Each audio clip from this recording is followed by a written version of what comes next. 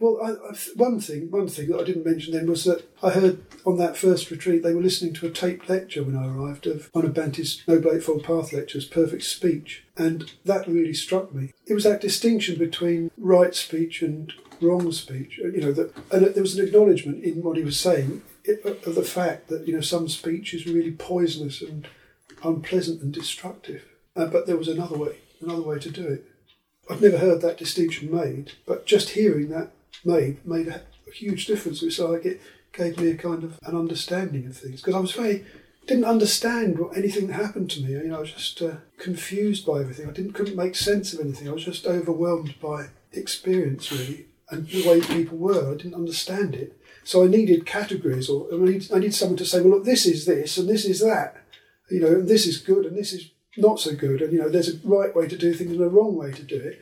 I'd never heard that before, because everything was so, basically you did what you liked, didn't you? I mean, there was no one ever told me, unless they told me that I shouldn't do what I wanted to do, which, that does happen at school, doesn't it? But apart from that, no one ever told me why you should do this and not that, and all that. Mm. So I think it was that which is basically the basics of ethics, isn't it, really? I think that was one thing that I connected with. And he talks about that in that Perfect Speech one. I think, and I realised that they had the whole library of tapes, and I started taking them out.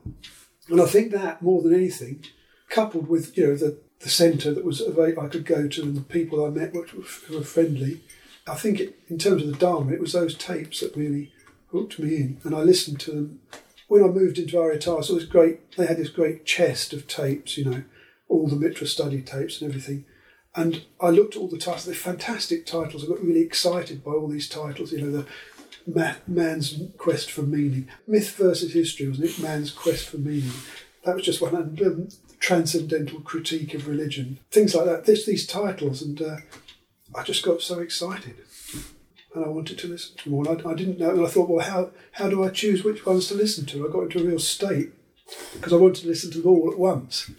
And then when I became a Mitra, I started on the Mitra study course, and then it was all mapped out, and that's how I relaxed.